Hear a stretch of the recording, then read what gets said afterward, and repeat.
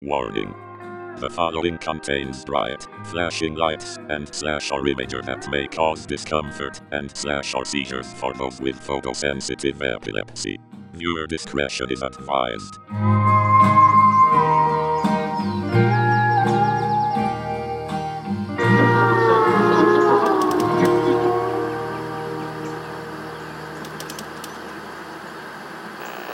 Mi teniente de coronel, memoria tengo de usted viendo de manera lejana en la academia. Yo en una explanada, y creo que estaba usted de visita ahí. Había sido usted el director de la academia donde yo me formé, mi alma mater. Y teníamos a los antiguos que nos dijeron sobre su estancia ahí como instructor, y ciertamente un cierto misterio y respeto de lejos, ¿no? Fue mi primera impresión de usted. Pero antes de continuar con mis remembranzas sobre usted, Sinaloa. ¿Usted es del estado de Sinaloa? Sí, soy nacido en Culiacán. En Culiacán, Sinaloa. Es 1960. Es un estado que tiene una historia y una fama de producir ciertos individuos y ciertas actividades, ¿no? Cuando uno dice que es de Sinaloa, a muchos, inclusive mexicanos, se nos vienen muchas cosas a la mente, ¿no? Sí. En el caso particular, yo digo que a varios de mis hermanos somos muchos. 13 hermanos. 13 hermanos de los que vivimos. Mi mamá durante el matrimonio, tuvo 22 embarazos. Y pues nos logramos 13. Pero como mi papá, militar también. ¿Su padre fue militar? Sí, anduvimos el clásico, ¿no? De un lugar a otro. Así es la milicia, ¿no? Sí. Crecer en eso es moverte mucho. Y a mí me tocó nacer en Sinaloa, ¿no? Okay. Tengo hermanos de Sinaloa, más hermanos de Sinaloa, tengo de Durango, de Zacatecas, de Jalisco, de Baja California, y de los que me acuerdo así, ¿no? Creo que de Chihuahua también. Todos lugares donde... somos muchos. Todos lugares donde su padre sirvió. Sí, donde él estuvo destacamentado. Mi papá es de 11, de una familia de 11, igual, así, una familia grande, ¿no? Ahorita ya no nos alcanza para tener tantos, pero... y usted le tocó nacer en Sinaloa. ¿Cómo fue esa crianza en Sinaloa en ese tiempo? De hecho, mi vida de niño, pues yo la recuerdo más de una vida de cuartel. Navidad de cuartel. Sí, porque yo crecí ahí. Encerrado. Pues ahí en una habitacional militar, ¿no? Mi papá estaba ahí, él casi nunca estaba en casa, o sea, siempre andaba de recorrido.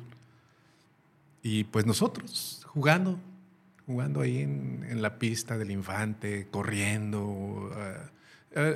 Las áreas de entrenamiento militar son muy amplias y son un tesoro para los chamacos, ¿no? Uno brincando y corriendo. Y seguros. Muy seguro, muy seguro. Y el uniforme militar, pues, se me hacía tan común, ¿no? Pues, verlo todos los días, ¿no? Era su normal. Papá. Era muy normal para mí. Ver un uniforme, ver un soldado. Pues, muy normal. Esa fue mi infancia. No le tocó, obviamente, era una crianza pues insular, o sea, encerrada en eso. No le tocó lo que estaba fuera de las paredes. Fíjate que no me tocó vivir una sociedad, ¿no? En ese tiempo. Porque, como dices tú, la sociedad militar es una sociedad muy exclusiva, ¿no? Está cerrada, tienen unos tienen sus tiendas, tienen sus familias adentro, escuelas. Lo que tú quieras lo encuentras ahí mismo adentro. Entonces, casi no tiene uno contacto con el exterior. Cuando mi papá sale del ejército, ya se retira, y nos fuimos un tiempo a Jalisco, y muy poco tiempo. Luego nos venimos a Mexicali. Yo en Mexicali tendría como unos 6 años cuando llegué a Mexicali.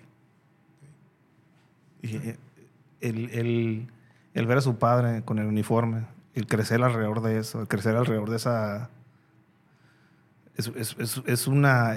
realmente es como una realidad separada para muchos ciudadanos mexicanos que si no tenemos esa formación o nunca hemos estado en un cuartel, no lo vemos, a los soldados no los vemos más que en un retén o los vemos en las noticias, los vemos como lejanos.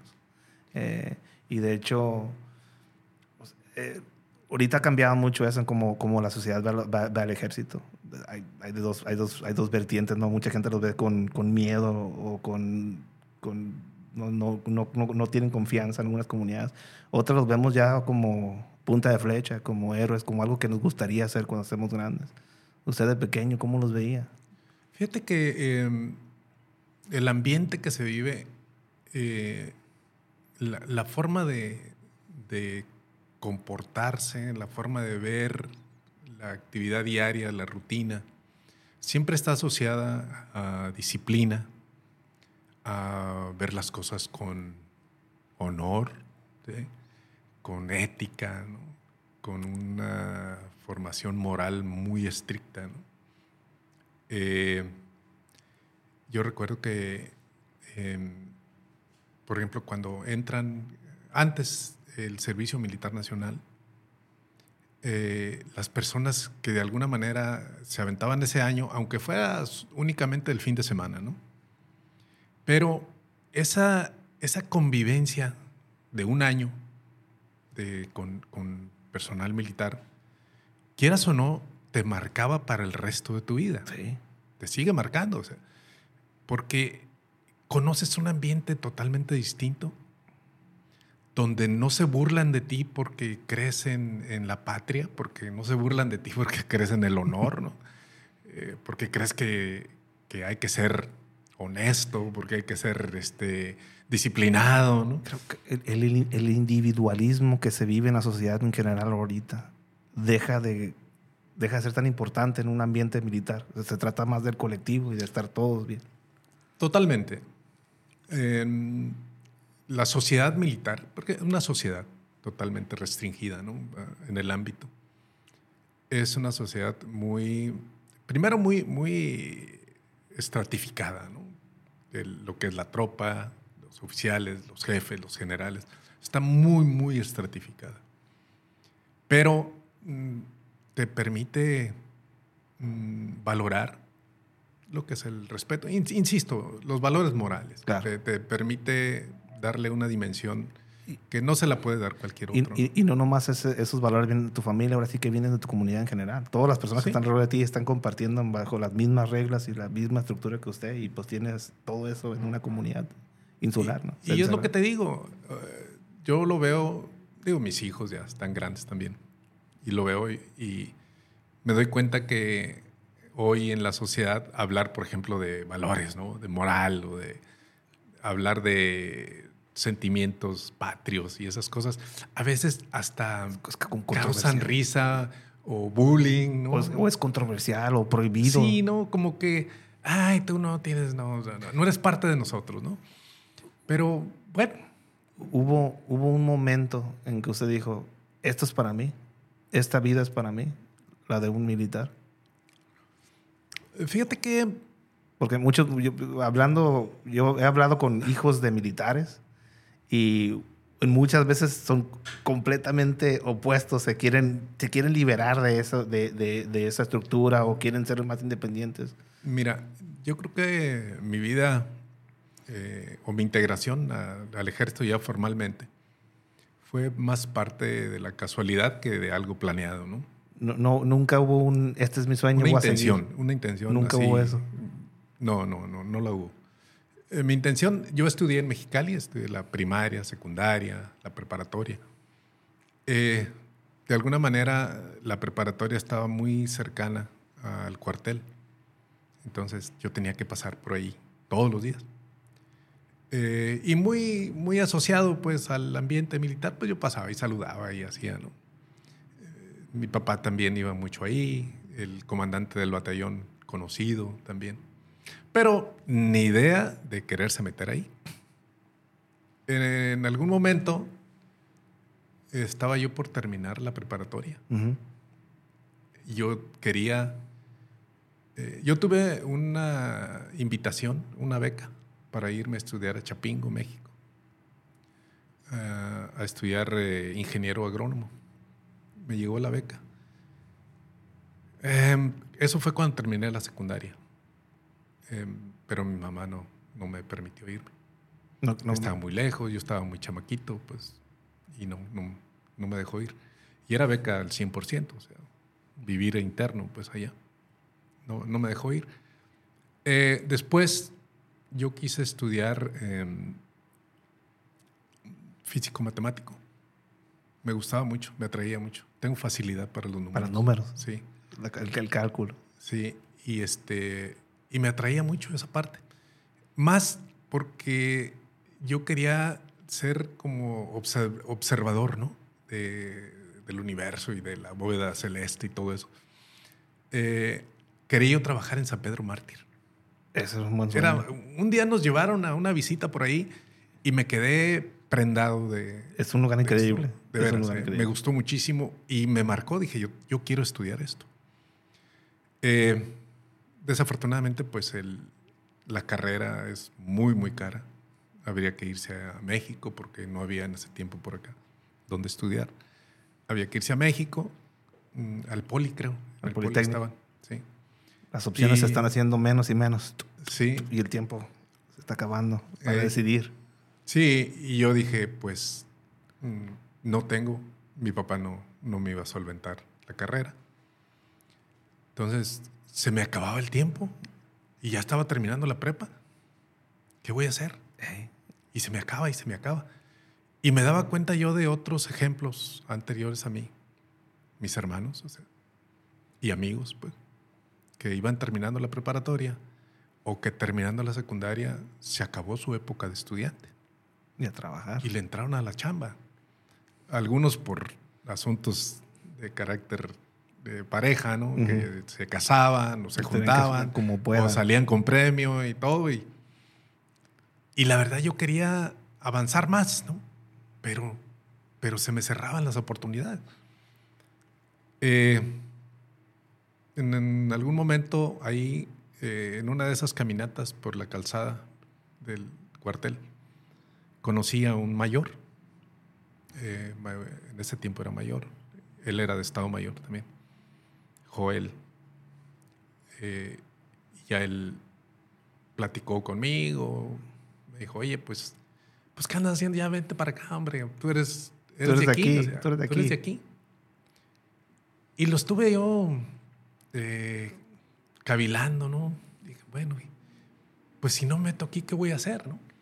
Y la oportunidad que se me abrió, me la comentó el mayor Joel, era de que, mira, dice, aquí tienes un abanico de oportunidades tremenda. O sea, sí. Tienes desde el colegio militar, pues la escuela de ingenieros, tienes la escuela médico-militar, la escuela de aviación. Vamos, hay escuela de, ¿cómo se llama? De leyes, ¿no? Dice, pues aquí, dice, vente para acá. Y pues lo estuve así pensando, hasta que dije, ¿por qué no? Te dan todo. Te dan todo. Se acabaron los por qué no. Se acabaron los por qué. O sea, ya no había motivos para decir no. Te dan todo. O sea, te ofrecen casa, techo, o sea, te visten, te alimentan. Y yo tenía que cumplir un año como tropa, como soldado, para poder tener derecho a acceder a alguna de las oportunidades académicas. Y pues sí, dije, pues me la aviento, ¿no? Un año. No le avisé a mi mamá, ni a mi papá, ni nadie. O sea, yo decidí y lo hago. Ese es el clásico viaje del guerrero donde se deja sus cosas, su confort y se va. Fíjate que con la experiencia anterior de Chapingo, pues yo dije, iba a cumplir 16 años. Dije, si yo le pido permiso, me van a... Te van a congelar. Me van a decir que no, pues me van a empezar a poner trabas y no voy a poder. Y si sigo dejando las decisiones de mi vida, dejándolas en alguien más, no voy a hacer lo que yo quiera. Y pues tomé la decisión. El salto de fe. Y un día llegué al cuartel, directo con el mayor. Le digo, pues vengo ya a quedarme. Pues pásale, me dice. Y a firmarlo luego, ¿no?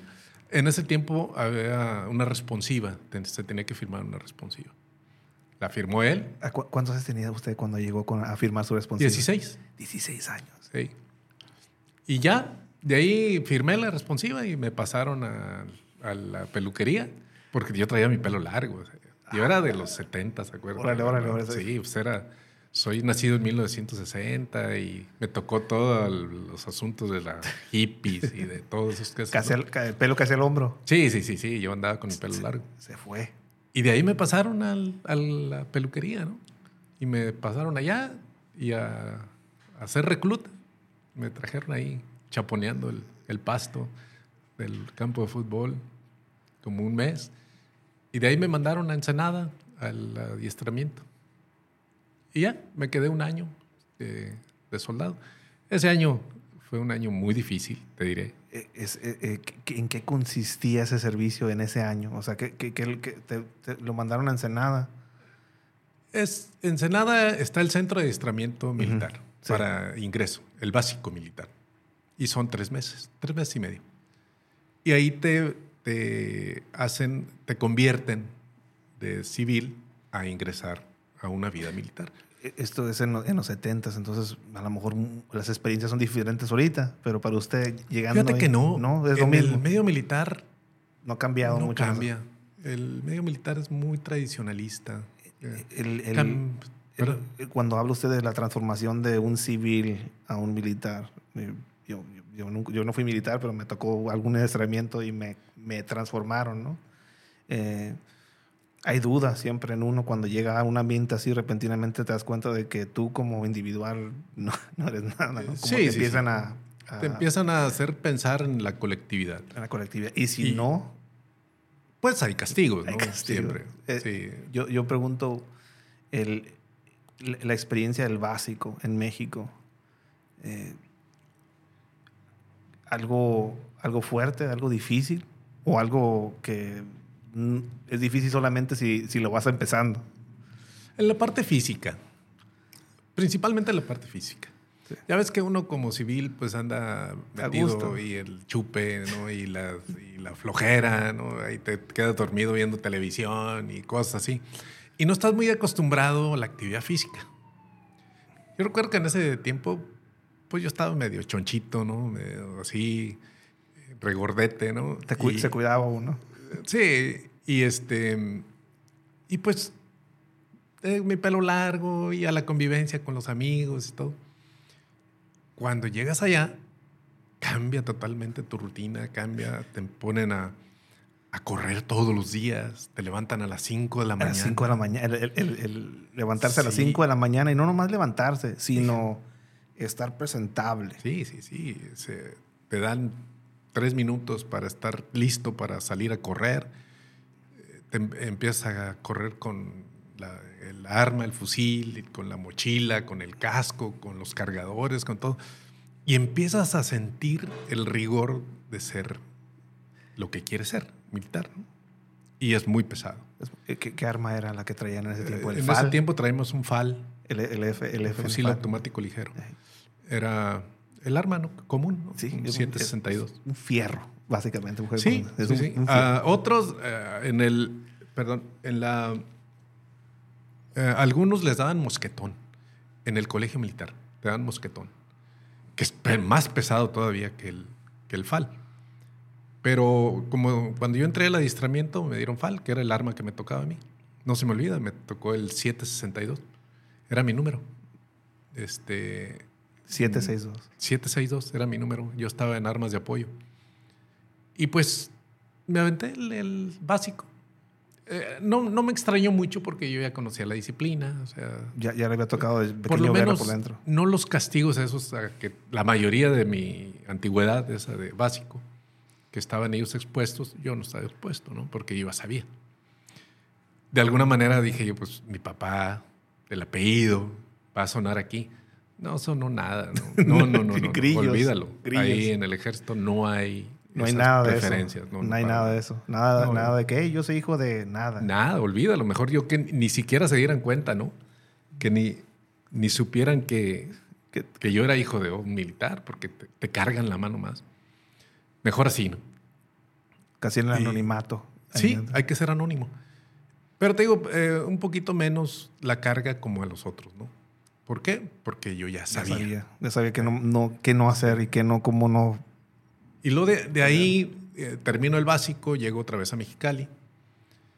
Y estando aquí, sale una convocatoria para irse a la Fuerza de Tarea Cóndor, que oye, después fue la Marte y fue...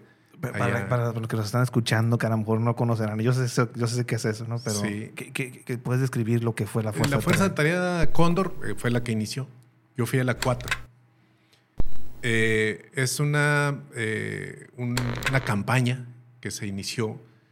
La primera que se inició a nivel macro, ¿no? Para combatir la siembra de enervantes. Era el primer esfuerzo nacional. Militar nacional. Para combatir la manufactura. La siembra y trasiego, ¿no? de la droga. En ese momento era, insisto, principalmente marihuana y amapola, ¿sí? Que se da mucho en lo que les llamaban el Triángulo Dorado, ¿no? Sí, Durango, Chihuahua. Que tiene el clima, la tierra. Sinaloa, sí. Y a mí me tocó ir allá. ¿Cómo me tocó? Pues yo estaba en un área, en una compañía donde no me tocaba ir, porque yo estaba en armas de apoyo. Armas de apoyo son los que tienen las ametralladoras, los morteros, y ellos no los sacan, regularmente están en base. Uh-huh. Y yo le dije al mayor, como el mayor era el jefe del CIO. El CIO es la sección de información y operaciones de un batallón. Y le dije, vea, pues yo quiero ir para allá. A lo bueno. No me dijo el mayor, estás loco, ¿cómo crees? Chamaco, pues. ¿Cuántos tenía? Para ese tiempo tenía 17. Iba a cumplir 17. Estás loco, ¿cómo crees? Ni sabes lo que estás diciendo. No sabes lo que es ir a un área de campaña. Pero ya no de simulacro. No, este es un área donde hay gente. Aquí vas a enfrentarte a bandas de narcotráfico con armas automáticas y todo. No tienes nada que hacer allá.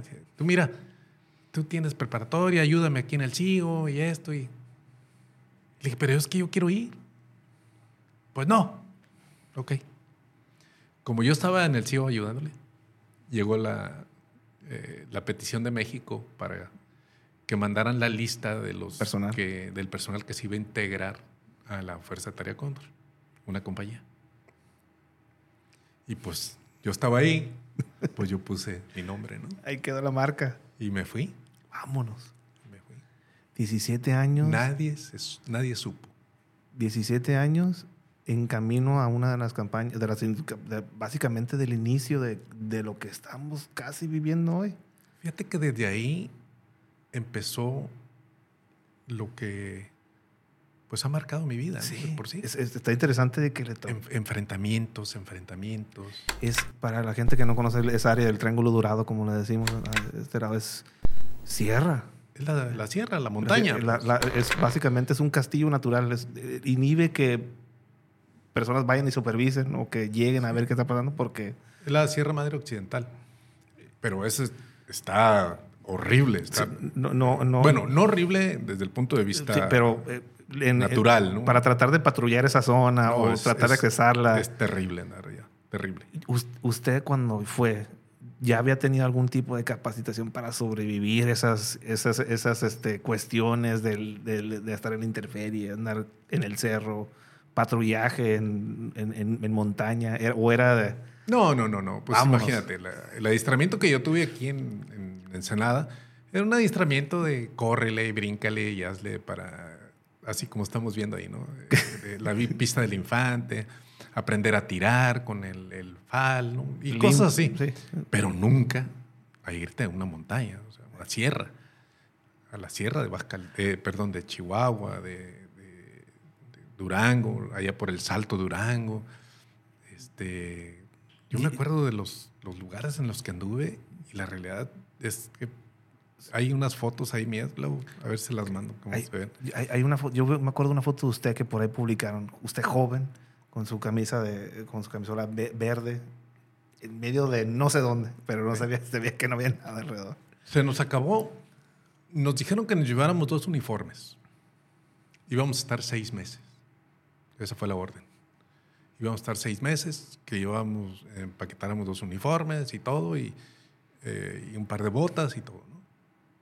No lo vas a creer. Antes de los 3 meses ya los uniformes estaban deshechos. Las botas ya no traían suela. Tuvimos que comprar botas de esas lechugueras. Allá en los pobladitos. Andamos con botas lechugueras. Los abastecimientos nos llegaban cada 15 días. Cuando llegaban, cuando podía aterrizar el helicóptero, porque la montaña es muy inhóspita, ¿no? Sí, el viento cruzado, no hay lugar donde aterrizar. No, y no hay planos, no hay lugares planos donde pueda aterrizar. Y pues a veces no nos encontraba el helicóptero y tardábamos 3, 4 días ya sin abastecimiento, ¿no? A comer lo que encontraras, ¿no? Lo que caminara. Sí, todo lo que corra, vuela, se arrastre, vuela, ¿no? Desde la cazuela. Y pues así, ahí aprendí a comer víboras, comimos iguanas, comimos de estos salvajes, ¿no? Puercos salvajes. Jabalí. Alguno que otro puerco que no era tan salvaje, que andaba suelto. Se les perdió. Pues, perdía total. Se acercó donde no debía y pues ahí cayó, ¿no? Una vaca completa. Pues, pero pues... Ese para los americanos, como que no entienden esa parte porque los americanos tienen un abastecimiento militar súper... Sí, no. Su sistema logístico comida empacada. Y yo les cuento de les dicen MREs. Ajá. Que es una comida preempacada para la guerra. ¿Y ustedes qué les daban? A nosotros sí. La tatatún o alguna cabra que andaba corriendo ahí. Tienes que tener que supiera cocinar o tienes que saber cocinar. Porque si no le puedes preparar una comida a tu gente, ¿quién eres como líder? ¿No? Sí, nosotros nos turnábamos con la cocina. El bofe. Sí, el bofe. Nos turnábamos cada semana. Le tocaba a una pareja pues quedarse a cocinar. Y si no le sale, bien. No, pues ni modo, pues, a lo que hicieran, ¿no? Pero bien, son momentos de pues recuerdos que te llegan y dices, híjole. ¿A qué se enfrentaron? ¿Lo volvería a hacer? Yo creo que sí. Sí, son experiencias que difícilmente las podrá tener otra persona. ¿A qué se enfrentaron allá cuando estaban en ese espacio? ¿Quiénes eran las personas que estaban ustedes buscando? ¿Eran personas que cuidaban terreno? Nos mandaban por vía por radio la ubicación de plantíos. ¿Del aire los veían? Principalmente.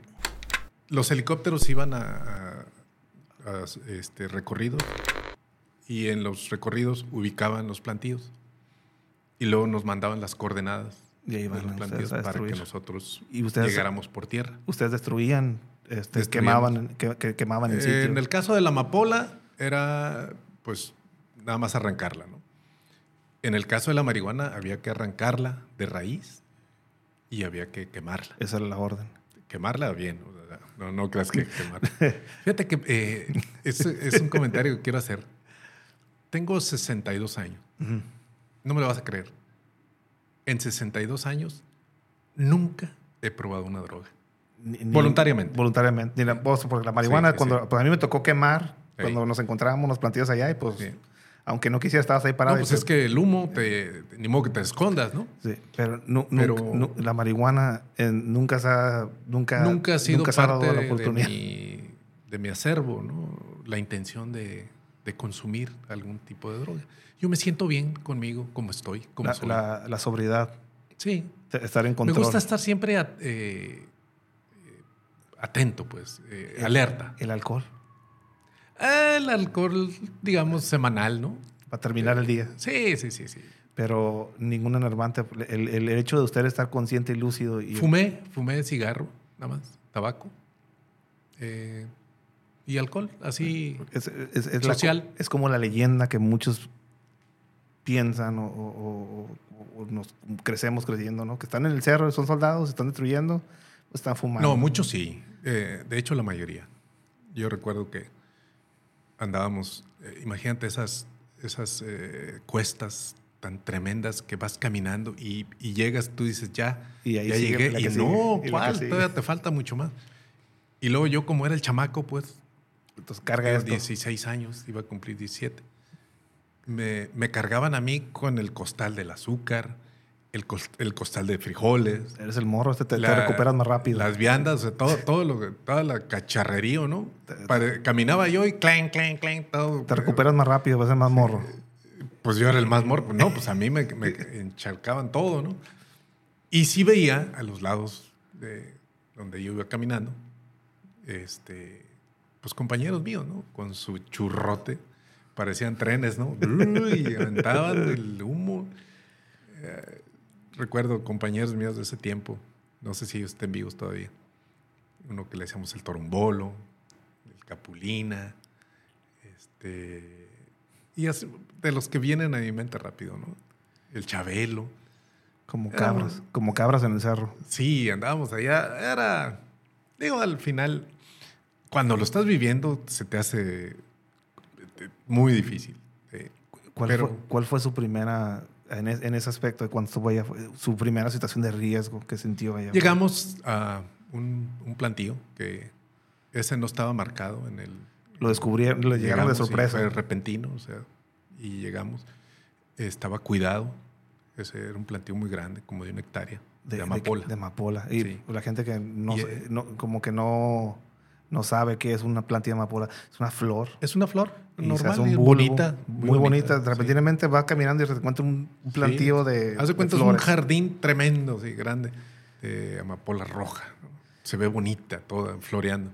Y ya estaban rayándola, porque le ponen un botecito abajo del tallo, ¿no? De aluminio. El botón. Le ponen uno, lo ladean y rayan el botón. Y está goteando la goma hacia el botecito, la goma. Y cuando llegamos, estaban rayando. Pero estaba cuidado el plantío muy grande. Cuando llegamos nosotros, fue repentino y empezaron los disparos. Empezó la respuesta a su presencia. Desafortunadamente falleció un amigo mío ahí. Bueno, compañero, pues, de los que andábamos. Como él iba de punta, de vanguardia, le llamamos nosotros, lo sorprendieron. Empiezan los tiros. Usted tiene 17. Sí. Y tiene su fusil y tiene su mochila con todo pues, al suelo. Como te han enseñado, o sea, son reacciones, pues, ya normales, ¿no? Reflejos. Aprendes que al primer disparo tienes que buscar inmediatamente con qué cobertura. Es un reflejo ya. Ya no lo piensas. Pues. Y a buscar de dónde viene, ¿no? Y ya el oficial empezó a maniobrar y todo, y sí hubo intercambio fuerte de disparos. Creo que no detuvimos a nadie, ¿sabes? Nada más se desaparecieron en el bosque, en la selva. Es que ellos conocen muy bien la sierra. Ese tiene la ventaja de caza, ¿no? Sí. Y disparando y corriendo, pues, ¿cuándo los vas a agarrar, no? Por lo menos a mí, cuando me tocó la primera vez que me dispararon, me acuerdo muy claramente de poder escuchar el silbido de las balas antes del oyes cuando pasan cerca de ti, ¿no? Y te quedas, te haces bolita como puedes, ¿no? Y el miedo, pero yo digo que hay 4 tipos de personas. Las personas que se congelan, las personas que se enojan y responden, las personas que corren y las personas que se desmayan. Y ahí te das cuenta qué tipo de persona eres en ese momento. Fíjate que, no porque yo sea muy valiente, ni mucho menos, pero he estado muchas veces, ¿no? En riesgos muy fuertes, muy altos. Más que la mayoría de las personas que yo conozco, creo que ustedes han atravesado mucho de eso. Fíjate que siempre he mantenido la calma. ¿De dónde viene esa calma? No sé. Yo creo que es la manera de cómo tomas las cosas, ¿no? Varias veces. De hecho, la última, ¿no? Cuando me dispararon aquí en Juárez. Yo tengo un recuerdo claro de usted ya trabajando. Ahorita lo hablamos, pero a mí lo que me llamaba mucho la atención es que muchos de nosotros cuando estábamos trabajando con ustedes, nosotros íbamos caminando de manera táctica y pues más o menos buscando cobertura. Y usted llegaba con su rifle en mano y Pues, caminando y lo volteábamos a ver. Y creo que nosotros también tenemos que pararnos, ¿no? sí. La primera noche que salí a patrullar con usted en Tijuana, usted se bajaba y estábamos trabajando. Yo no estaba cuidándolo, usted estábamos trabajando. Es lo que es la diferencia que yo noté. Yo creo que el ser comandante tiene una responsabilidad. La primera responsabilidad de un comandante es cuidar a tu gente. Es la primera, ¿no? Cumplir con el objetivo, la misión. Pero antes de eso tienes que cumplir el objetivo completo, con toda tu gente, pues. Si en el cumplimiento de la misión pierdes gente, ya no cumpliste. Entonces, yo lo primero que he buscado siempre es cuidar a la gente que me toca comandar. ¿Sí? Y además de tener esa responsabilidad de cuidar tu gente, tienes la responsabilidad de poner el ejemplo. Eso. No puedes ser el comandante de retaguardia. No puedes ser el comandante que manda por radio, ¿no? Que ordena por radio, que está atrás, que todo lo ve desde atrás y que siempre está resguardado por tu equipo, ¿no? Tu equipo de seguridad cercana y todo. Y no sientes lo que siente el que va adelante, ¿no? A la cabeza. Usted a los 17 años está en un enfrentamiento en un campo de amapolas. Ve la sangre de una persona con la que usted trabaja. El primer muerto. Su primer muerto. Mucha gente se detuviera ahí a lo mejor y dijera, ¿sabes qué? Esto a lo mejor no es lo más apropiado para continuar en esto. Da coraje. Me refiero de los 4 tipos de personas. Ajá. Usted se enojó y respondió. A mí me dio coraje ver, bueno, cuando estaban los disparos, pues yo lo primero que sentía era cuidar la vida, ¿no? Sí. Pero ya que avanzamos, ya que empezó la persecución y todo, yo no sabía que había fallecido uno de nosotros, ¿no? Nosotros hicimos la persecución y todo y aseguramos el plantío y empezamos ya cuando en la plática con los demás dice, oye, que cayó uno. Y ya fui a ver y sí, o sea, el primer compañero fallecido que yo veía, la primera persona que veo, o sea, un muerto, sí. O sea, y lo ves como el rostro, como cuando ya no tiene sangre, como pierde color, o sea, como pierde la tez, la calidez, ¿no? de la piel humana, ¿no? Y yo lo toqué y pues es impactante, ¿no? Nunca había visto yo un muerto, nunca. Y eso, y pensar que hace unas horas estábamos echando relajo él y yo, ¿no? Bueno. Y ya no está. Sí. Y adentro de usted, cuando ve esa realidad de que esta persona con la que usted estuvo riendo, comió, sufrió, ya no está. Mucha gente se pone triste a lo mejor. Algunos individuos en el mundo se pusieron tristes. Algunos se pudieran congelar del miedo, que no quiero que me pase esto a mí. Su respuesta interna fue coraje. Fue coraje. Me enojó eso. Me hice una pregunta, ¿no? Pues, ¿qué le había hecho ¿no? Sí. O sea, ¿por qué le dispararon? No había un porqué. No había necesidad no había necesidad de quitarle la vida. Lo más valioso que le puedes quitar a alguien, su vida. No era joven, ya tendría unos 30 y tantos años este muchacho. Tenía familia, tenía hijos, tenía como 2 hijos. Entonces, yo me preguntaba, ¿no? O sea, ¿valió la pena? O sea, lo que venir a dejar tu vida acá. En este cerro. Sí. Tus hijos, ¿qué va a ser de tus hijos de aquí en adelante, ¿no? O sea, te haces muchas preguntas y te surge, a mí me surgió esa, como que se iba gestando un enojo, un coraje. Un coraje.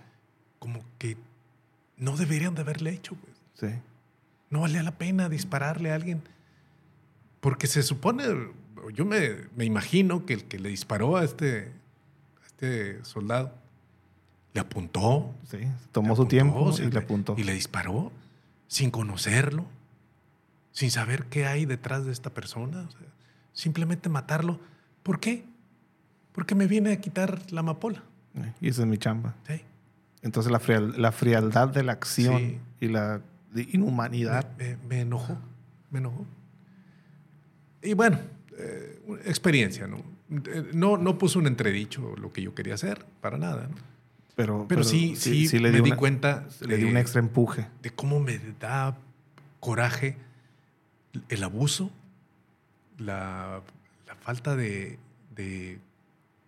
¿cómo te diré? De humanidad.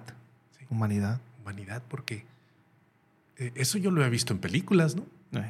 Pero yo ver que le disparen a una persona y que la maten y verlo yo personalmente, las cosas son distintas, se ven distintos.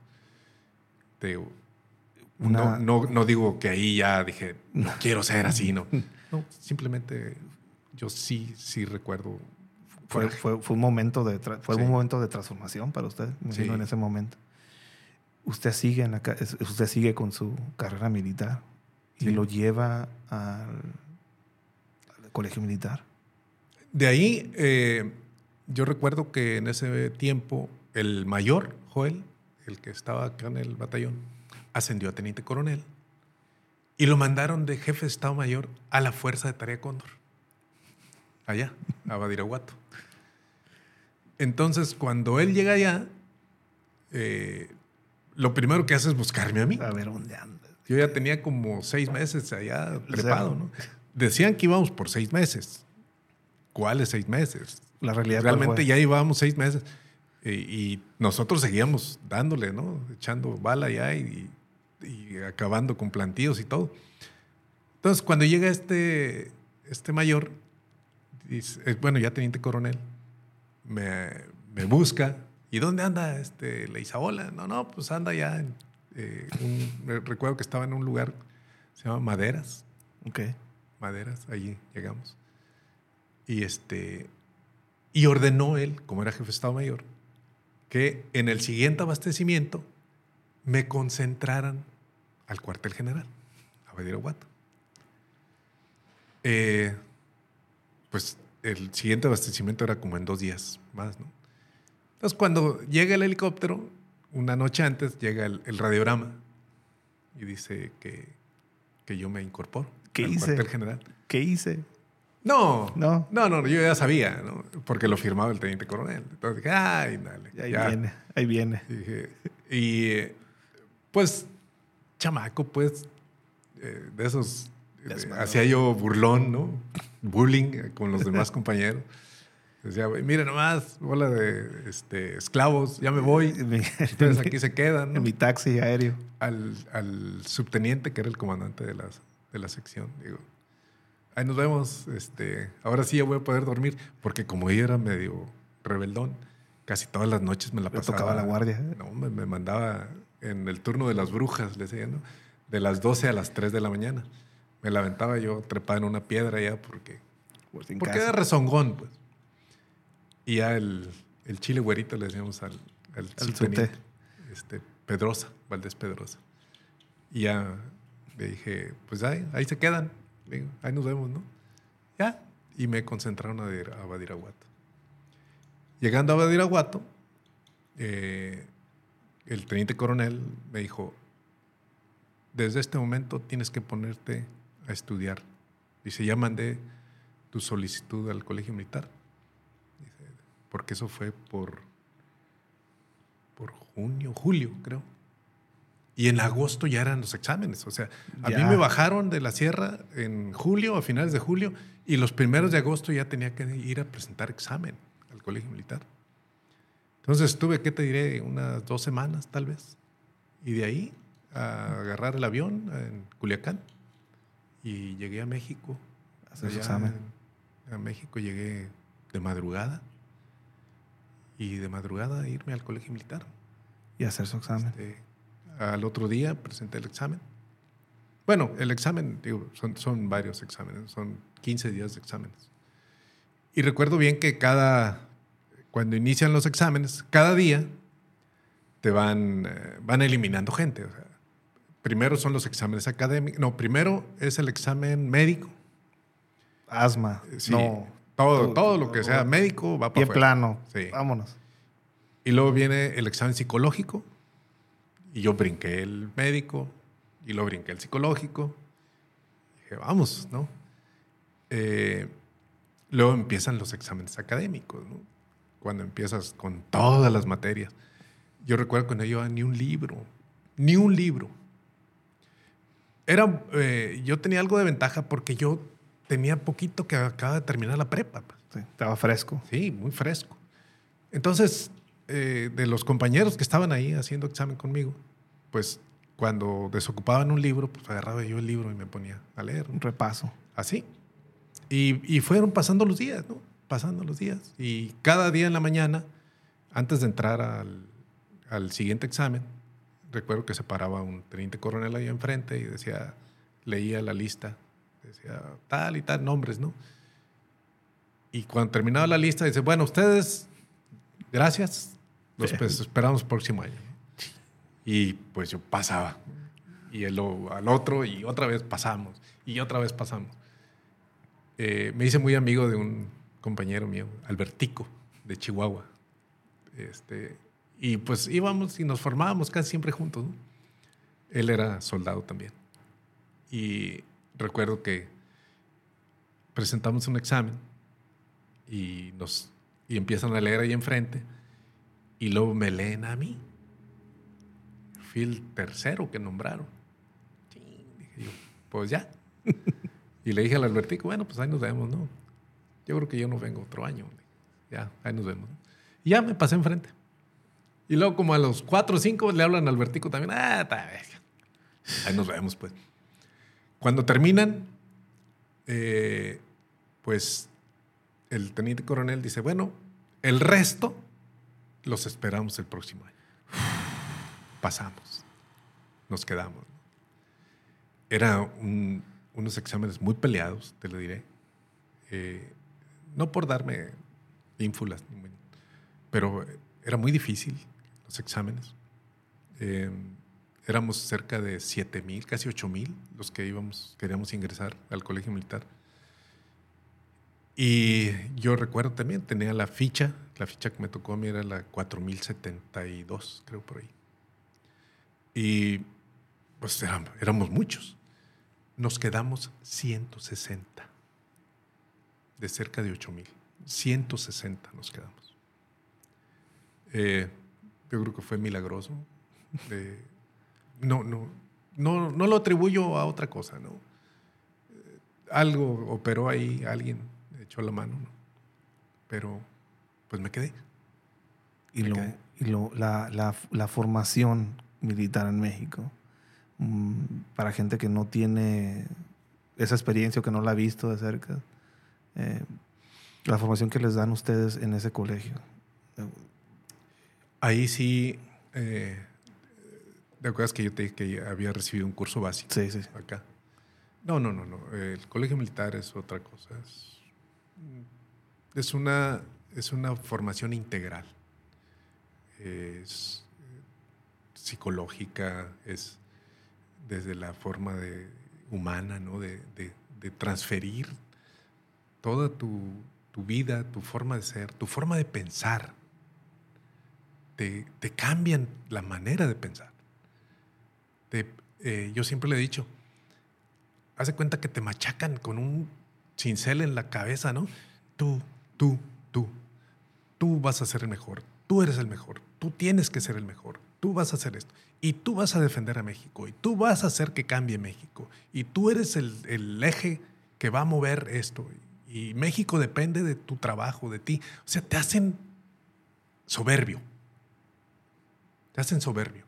Porque te hacen sentir que tú eres el que tu trabajo, que tu forma de ser, que tus acciones van a impactar en la vida de un país, ¿no?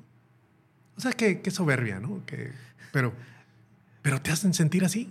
Sí, es un superhombre. Un creedor real, Sí, una persona que cree realmente en el... Realmente te convencen. Bueno, yo tengo ya tanto tiempo y sigo convencido, pues que es lo peor. Pero te convencen. Es una vida... Es una vida eso.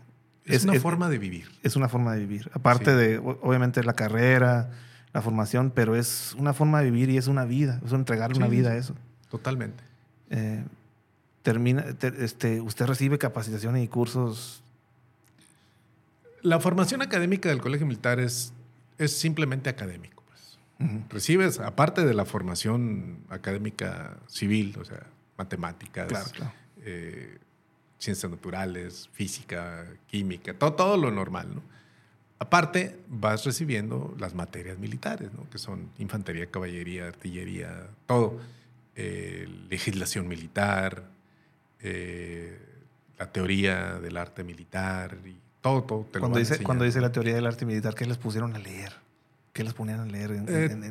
Las tácticas y estrategias que se han utilizado en las guerras. Todas las guerras. Ustedes básicamente ustedes estudiaban cómo habían ocurrido conflictos en otras partes. Sí. Principalmente estudiamos mucho, desde las guerras de allá por ejemplo, de la batalla de las Termópilas, ¿no? Con Leónidas. Conflictos púnicos. Sí. Después... los griegos y los romanos, cómo organizaban sus campañas, cómo lo hacían, ¿no? Cómo se fue transformando la forma de hacer la guerra. Y los personajes que hicieron que eso se transformara. Por ejemplo, el caso de Napoleón.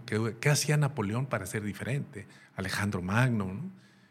Y luego ir más allá, ¿no? A llegar a la guerra relámpago, ¿no? De los alemanes, ¿no? Blitzkrieg. La Blitzkrieg, que era una innovación en la guerra. Y luego cuando introdujeron a la guerra la fuerza aérea, ¿no? Que no existía antes. Hasta antes de la Segunda Guerra Mundial había sido la guerra de posiciones, una guerra, digamos, estática, donde disparaban y te dan tiempo de cargar y hacer todo. Los alemanes cambiaron totalmente la forma de hacer la guerra, ¿no? Se hizo una guerra en movimiento. Usted al estar en esta capacitación, leyendo estos libros, leyendo esa historia de conflicto, de guerras, ¿usted tenía pensado o tenía algún concepto de que usted le iba a tocar de cierta manera? Yo estaba convencido. Usted veía que yo iba a dirigir los destinos de... Usted iba encaminado a un conflicto, una guerra, en su mente estando ahí. Yo estaba encaminado en el colegio militar, estaba seguro que yo iba a ser general y que yo iba a ser de los comandantes del ejército. Estaba yo seguro que iba a ser. Y me tenía que preparar muy bien. ¿Sí? Lo que es el arte de la guerra, ¿no? De Sun Tzu, la forma de hacer política de Maquiavelo, o sea, todo eso te lo enseñan. El príncipe. Sí, te lo enseñan. O sea, te dicen cómo aplicarlo de manera ya no tanto teórica, ¿no? Sino te lo hacen que lo expreses y que digas qué harías en cada cosa. Te van guiando para desarrollar tu intelecto en aspectos político-militares. ¿Sí? Usted tiene esa formación. Sí. ¿Empieza usted a encaminarse hacia una especialidad? Sí, estuve 4 años en el colegio militar. Salí muy bien del colegio militar. Yo salí estaba entre primero y segundo lugar, ¿no?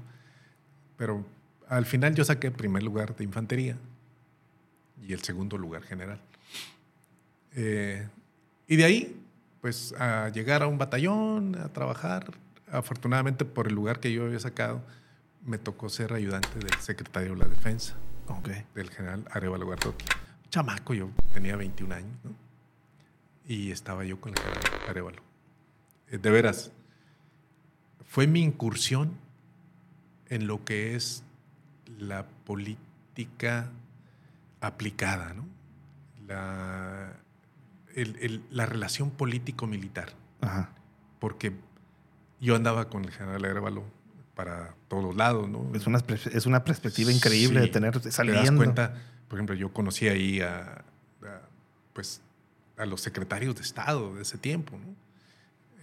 Conocí a Salinas de Gortari, conocí a Ramón Aguirre Velázquez, conocí a Petricholi, o sea, personajes que hoy los vemos en historia, ¿no? Sí, los vemos en documentales. Pero yo los conocí, La Bastida Ochoa, yo lo conocí ahí. Y pues convivir, porque el general Arévalo es ese general que uno quiere ser.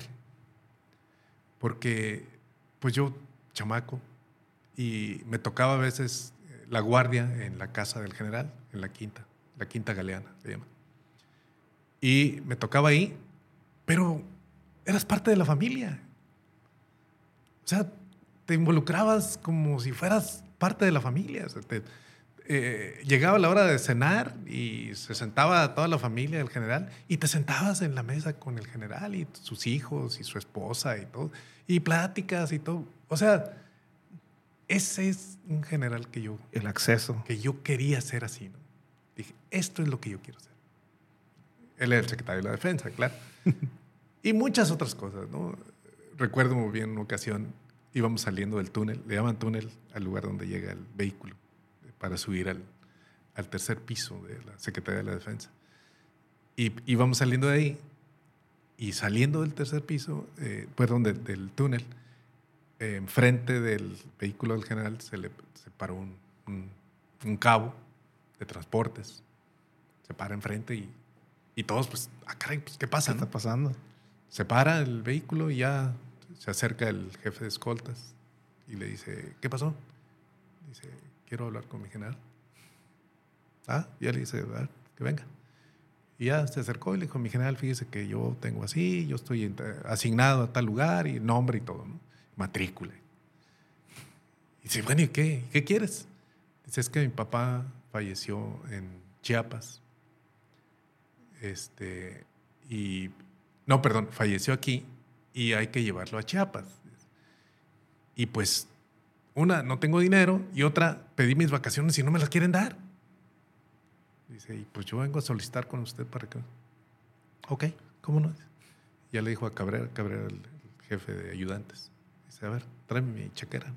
Ahí hizo un cheque por 20,000 pesos. O sea, una cantidad estratosférica para ese tiempo. De su cuenta personal. Ten, aquí está. Dice, ve, por favor, atiende todos tus asuntos. Ya le dijo, háblale al comandante de él y dile que le otorgue sus vacaciones. Dice, cuando termines de arreglar tus asuntos, que llegues y dejes a tu papá donde debe de estar, quiero que te reintegres a tu unidad, llegues y te presentes y cumplas con tu arresto. Estás arrestado por brincarte los escalafones. Increíble, sí. Y el cabo, ¿no? Gracias, puta. Dice, esa orden de arresto la voy a poner en un cuadro. Haz lo que quieras, pero estás en el bote. Sí, está bien. Está bien. No, hombre. Lo pago. O sea, cosas así, ¿no? O sea, te ayudo. Estás, ¿no? Primero es un problema. Es un correctivo. Sí. Es un correctivo. Pero. De nivel. Pero te brincaste. O sea, violaste el reglamento. Sí. Y tienes que pagar por eso.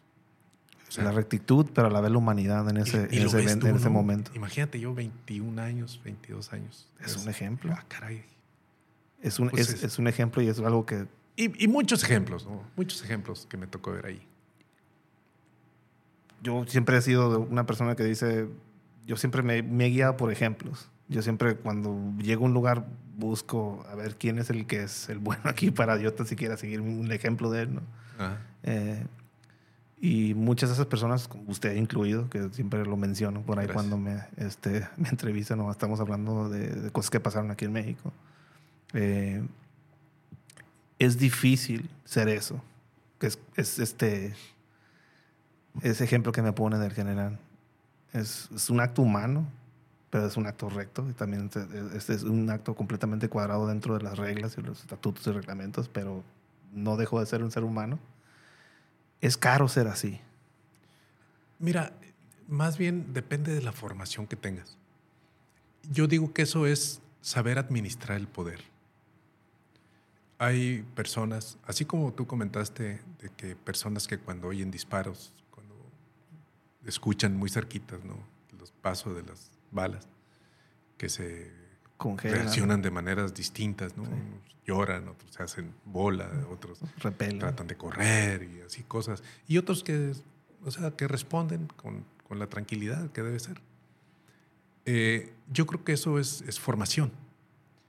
En el caso de los militares, nos enseñan a administrar el poder, a manejar el poder, a que el poder no te domine a ti, ¿sí? Tienes que entender que pues puedes llegar a ser secretario de defensa, ¿no? O ser comandante de región militar, o comandante de zona, o simplemente comandante de escuadra, ¿no? Comandante de pelotón.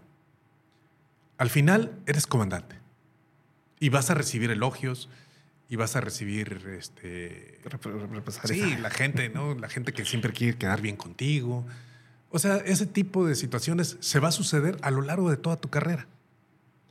Entonces, tú debes de aprender a manejar ese poder y a que no se te suba, que no la cabeza se te quede en otro mundo, pues. Y aprendes. Termina su tiempo en la milicia. ¿Cómo termina el tiempo de usted ya en el ejército? Yo llegó un momento en que yo fui teniente coronel muy joven. Llegué a teniente coronel. ¿Cuántos años tenía cuando llegó a teniente coronel? Como 36, 37 años. Es joven, sí. Menos, muy joven. Entonces... ¿Y cuál era la prisa? Pues es que es normal, o sea, te lleva, la carrera te lleva. Usted va a jugar en la carrera. No es que quieras, ¿no? Es que el asunto es que en el ejército hay que ir a las promociones, a los exámenes de promoción, y te va llevando, o sea, vas y asciendes en el siguiente, y asciendes el siguiente, y asciendes el siguiente, y no repruebas ninguna y llegas muy pronto. Entonces, la mayoría reprueba una o dos, y ahí la llevan, ¿no? Pero siguen ascendiendo, ¿no? En el caso mío, nunca reprobé una promoción. Entré a la escuela superior y hice mi carrera, ¿no? En la Escuela Superior de Guerra, me diplomé en Estado Mayor. Y seguí ascendiendo, o sea, a todas iba y ascendía, ¿no? Entonces llegué muy pronto. Yo digo que demasiado pronto. El rango y la edad, sí, era como que se desequilibró el asunto. Porque llegaba yo a las reuniones de Estado Mayor. Yo estaba en el Estado Mayor de la Defensa. Y yo era subjefe de... Era jefe de la sección de asuntos civiles, de la sección sexta del Estado Mayor. Entonces, no, de la sección segunda, perdón. Y estaba ahí y pues iba yo a las reuniones del Estado Mayor. Imagínate yo, teniente coronel, chamaquillo, sentado con coroneles, con generales, y todos hablando, y yo levantaba la mano y nadie me hacía caso, pues. Pues, ¿cómo? Si estás chamaco, o sea, que tú no aportas nada, ¿no? Hablaban entre ellos y yo ahí era nada más espectador. Y yo era subjefe de sección. O sea, tenía yo que... Pues, te llevaba asuntos que tenía que tratar, ¿no? Recuerdo, ahí me tocó ver lo de unas... compra de unos helicópteros a Estados Unidos, ¿no? Y me tocaba a mí hacer ese estudio técnico. Y pues tenía que subir y platicar con todo ese grupo. Nadie me hizo caso. O sea, llega el momento que dices, bueno, ¿qué sigue, no? O sea, voy a tener que esperar a ascender a coronel para que estos me escuchen. Sí. Y cosas así, ¿no? Hay otra parte que también me empujó mucho, que llegó el momento en que decidí que ya no era lo que yo quería. Ya no quería ser general. Ese sueño se acabó. Sí, me di cuenta de ese mismo, el subir mucho en el escalafón militar, empiezas a conocer más las entrañas y todo. Entonces, no que me haya decepcionado, simplemente que me di cuenta que no era lo que yo quería. Entonces dije, pues mejor voy a buscar alternativas en otro lado. Termina eso para usted. Es doloroso soltar ese camino que tenía. Difícil, difícil principalmente porque estás dedicado toda tu vida, Sí. todo tu tiempo a algo y de repente ya no. De repente sales a la vida, ¿no? a la sociedad con toda tu preparación, con todo el grado que tienes, con toda esa sensación de que eres el mejor y que tú vas a hacer algo, que tú vas a cambiar el destino, el rumbo. Y de repente te das cuenta que en el medio civil no eres nadie. Estás solo. No eres nadie. En el medio militar, yo era teniente coronel, Sí. diplomado Estado Mayor, con cursos en el extranjero, y cuando me ponía mi uniforme con todas mis corcholatas, ¿no? O sea, Dices, caramba, lo leían antes de sí, hablar. te ven y te respetan adentro, ¿no? Pero afuera no. Afuera no eres nadie. ¿Sí? Eres un teniente coronel. Casi volver a empezar. Sí. Es volver a empezar. Y yo creo que el choque emocional, psicológico, fue más para la familia que para mí. Porque mi esposa era la que me decía que no me debía salir. Pero pues, si ya no me sentía a gusto, ¿qué hago ahí, no? Sí, sí. Entonces yo lo sentí, dije, me tengo que ir. No sé. Y en su visión yo tenía algo que hacer. Sí. ¿Usted sintió un empuje que lo llevaba a algo que no estaba ahí? Termina su carrera, se va al sector civil a ver dónde es donde lo pueden usar o dónde puede ser usted más útil. ¿Es lo que tenía más o menos en mente? Sí, pues lo primero es sobrevivir, ¿no? Porque salí, como salí con licencia, no me pagaban un sueldo. Entonces me salí de cero, o sea, empezar de cero. Tenía hijos en la escuela, me salí en Oaxaca. Entonces, ¿y dónde vas a vivir? De repente, de ganar bien, muy bien, de repente gano casi nada, pues. Y empiezo a tener problemas económicos serios. Sí. Muy serios. Metí solicitud para trabajar en el gobierno del estado de Oaxaca. Estaba José Murat en ese tiempo. Me la hicieron tan cansada para poder entrar. O sea, y yo no quise tampoco apoyarme en el general ni nada de la zona militar. O sea, yo quise hacer cosas por mí. Que se abriste camino usted solo. Sí, pues no. O sea, no se podía. Al final me aceptaron, ¿no? Me aceptaron ahí, me dieron una dirección. La dirección de reclutamiento, ¿no? De la Secretaría de Seguridad Pública. Y a los 2 meses subí a inspector general. Y bueno, error, porque en ese tiempo estaban construyendo un cerezo como el del hongo. Uh-huh. Lo estaban construyendo allá, en Etla, una población de ahí de Oaxaca. Y como yo era inspector, pues yo me metía a investigar, ¿no? A ver exactamente todo, la parte económica, cómo iban las asignaciones, todo, porque yo estaba acostumbrado a eso, ¿no? Sí. Y me empecé a dar cuenta, hombre, qué bárbaro, hijo. No. Era un robadero. Era una ratería tremenda. El propio secretario, que era mi jefe en ese momento, una rata, pero yo decía, estos destilan corrupción. ¿Cómo es posible? O sea, y yo recién salido del ejército. O sea, esto para mí fue un choque emocional, psicológico. Y yo ser parte de eso, yo tenía que firmar las asignaciones, ¿no? de recursos. No pude hacerlo. Me salí. ¿Cuánto duró? Duré como 4 o 5 meses y me salí. Dije, no puedo ser parte de esto. Definitivamente no. Es un gobierno excesivamente corrupto. Excesivo. Y descarados, además. Cínicos.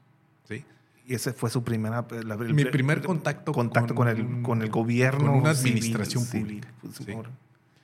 Y... ¿Cuál fue la opción de eso? Pues es que de ahí dije, bueno, ¿qué? ¿Y aquí qué sigue? O sea, yo tengo que mantener a mi familia, ¿no? No lo vas a creer. Hice un curso de cosméticos. Ok. Entré a uno de esos que dan. Escuché ahí que, pues, si vendías y sacabas buena lana, ¿no? Y podías agarrar a más gente para vender. Y me metí al curso de ese. Iban muchas señoras, ¿no? La mayoría señoras. Y yo me metí ahí también. Te diré que me estaba yendo bien, ¿eh? O sea, administrador ya sabía hacer. Buenísimo. Ya tenía la formación. No. Y le hablaba yo a las señoras y mire, hombre, me empezó un mercado muy bueno ahí en Oaxaca.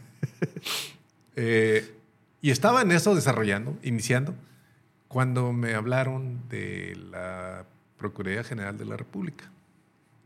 Yo en el tiempo había metido una solicitud, pero la olvidé, ¿no? Y me hablaron.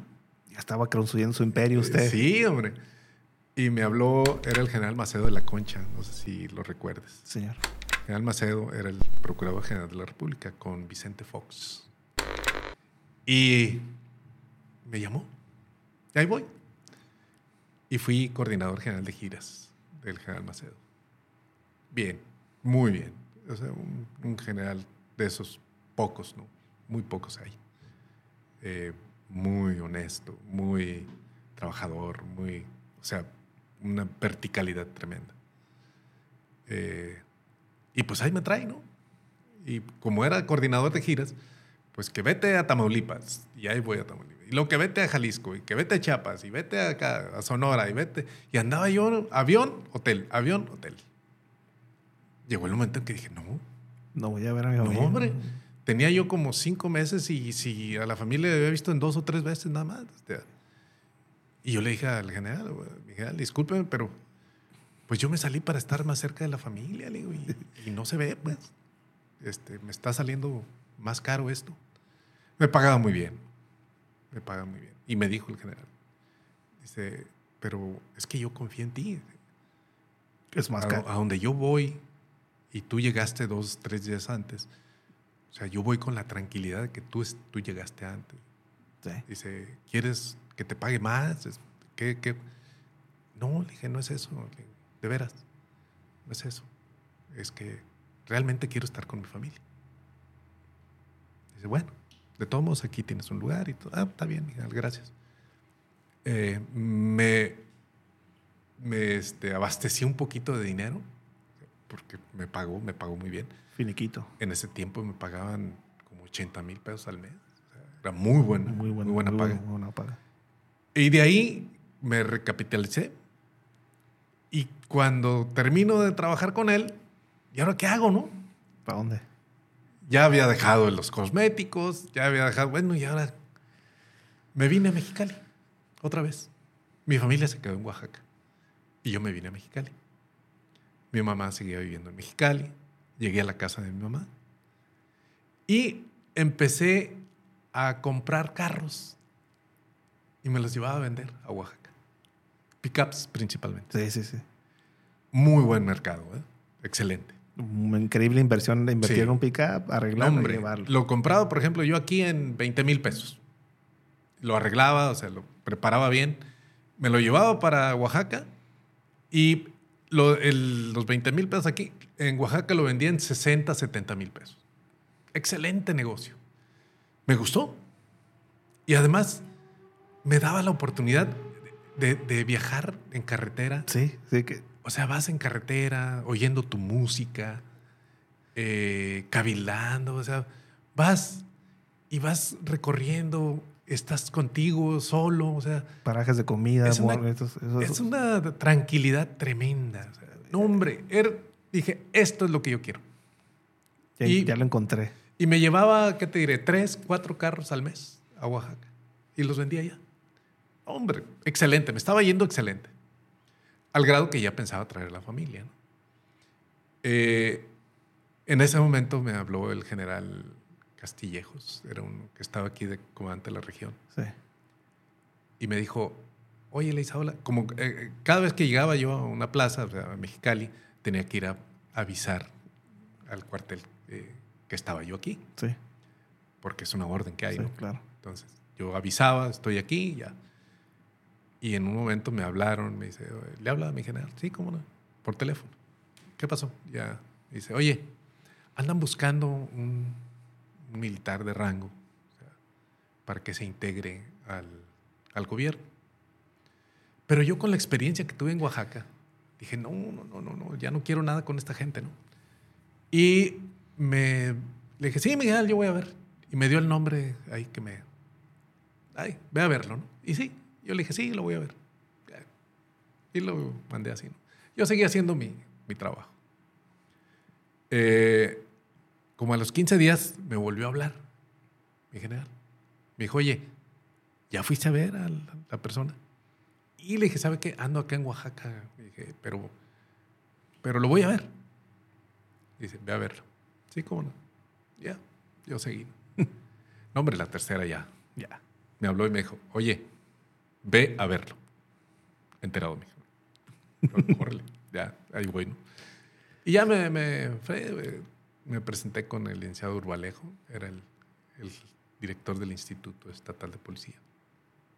Y ya me dijo, no, pues estamos buscando una persona así para que se integre a la dirección de la Academia Estatal de Policía, que va a estar en Tecate. En ese tiempo no había nada. O sea,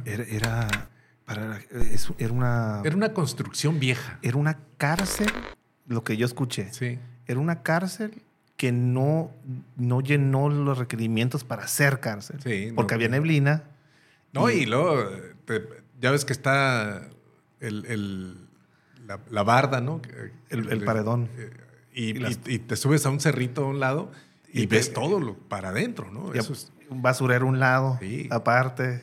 No sé, honestamente, a quién se le ocurrió construir ahí una penitenciaría. Alguien que se llenó las bolsas a lo mejor por el tiempo pasado. Totalmente. Entonces, yo llegué ahí y empecé a ver, ¿no? Cómo la construcción desde la base, porque yo llegué a supervisar la obra. Y ya empezamos a trabajar y a hacer los salones, cómo iban a estar.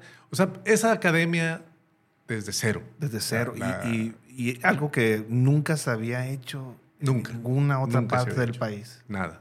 Era algo experimental, nuevo. Querían hacer algo diferente. Sí.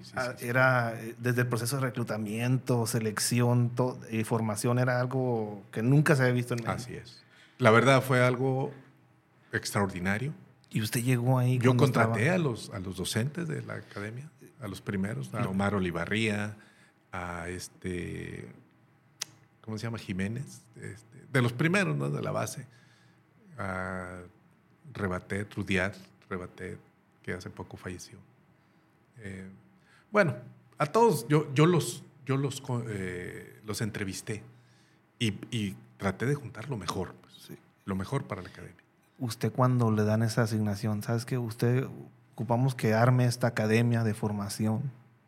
Usted se está basando en su experiencia de su formación. Así es. De hecho, el reglamento de la academia yo lo hice. No era... Y yo le comento esto porque a mí yo cuando usted estaba haciendo todo esto, yo estaba perdido todavía en mis sueños de querer ser doctor. Okay. Yo quería ser doctor y estaba tratando. La economía no me ayudó. Yo veía amigos míos atravesar la academia de la policía ministerial, que cuando estuvo en playas de Tijuana y otros que se metieron al municipal, y yo veía que la academia era de fin de semana, ¿no? Casi. Y yo los veía a ellos atravesar eso y me quedé, pues no va a ser gran cosa, ¿no? Conozcas a alguien, ahí te puedes apalabrar a lo mejor. Esa es la mentalidad que muchos teníamos cuando vimos y cuando repentinamente veo el anuncio en el periódico de reclutamiento. Joven, sin tatuajes, nada de esto, nada del otro, y capacitación, y los veías uniformados de militares. Te quedas, caray, ¿es una academia militar o qué es esto? ¿A qué voy? Una explanada, una bandera, docentes, instructores militares, una formación académica también, obviamente, un espacio que yo no conocía. Para mí, no lo único que yo lo podía comparar fue cuando yo hice mi servicio militar cuando tenía 18 y que me tocó ir a la Baja de la Tuna. Es lo único que yo lo podía comparar en mi mente cuando llegué ahí. ¿Usted le tocó formar eso, crear eso? Desde cero, yo hice todo eso. Digo, el reglamento yo lo hice. Yo entrevisté y contraté a los docentes y recibí la primera generación de la Policía Estatal. Y también la primera generación de la Policía Municipal de Tijuana y de Rosarito.